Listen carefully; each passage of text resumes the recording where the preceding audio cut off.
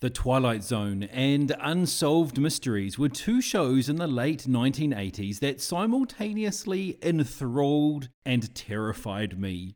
Even watching Unsolved Mysteries on Amazon Video as an adult still gave me an odd, creepy feeling. Maybe it's Robert Stack, maybe it's the music, maybe it's the fact that many of these cases still remain unsolved, but it still intrigues me today.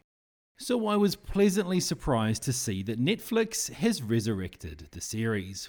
There's 6 episodes and all the old topics are covered, from mysterious deaths to missing persons and paranormal experiences. This version, however, does differ quite a lot from the 1980s. The two big things are that there's no host and there's only one case per episode. The end result of this is that it feels more like a docuseries of standalone 45-minute documentaries, connected only by the fact that they're all unsolved.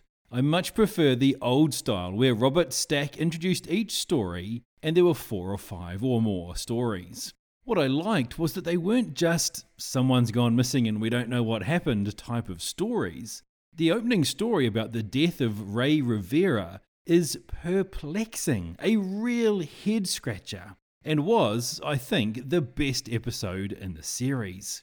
No matter what explanatory angle you take, you hit brick walls. It's a fascinating case. I also liked the UFO episode, as it was one of those cases where it wasn't one isolated person that experienced it, but a whole lot of people across a wide area.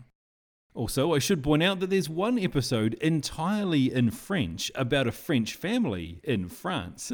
It's an interesting case, but it did seem a bit out of place in what has traditionally been an America-centric series. At the time I'm making this, there's only 6 episodes released, which they're calling Volume 1. While it's quite different to previous incarnations of the show, I enjoyed it and I'm looking forward to seeing what turns up in Volume 2.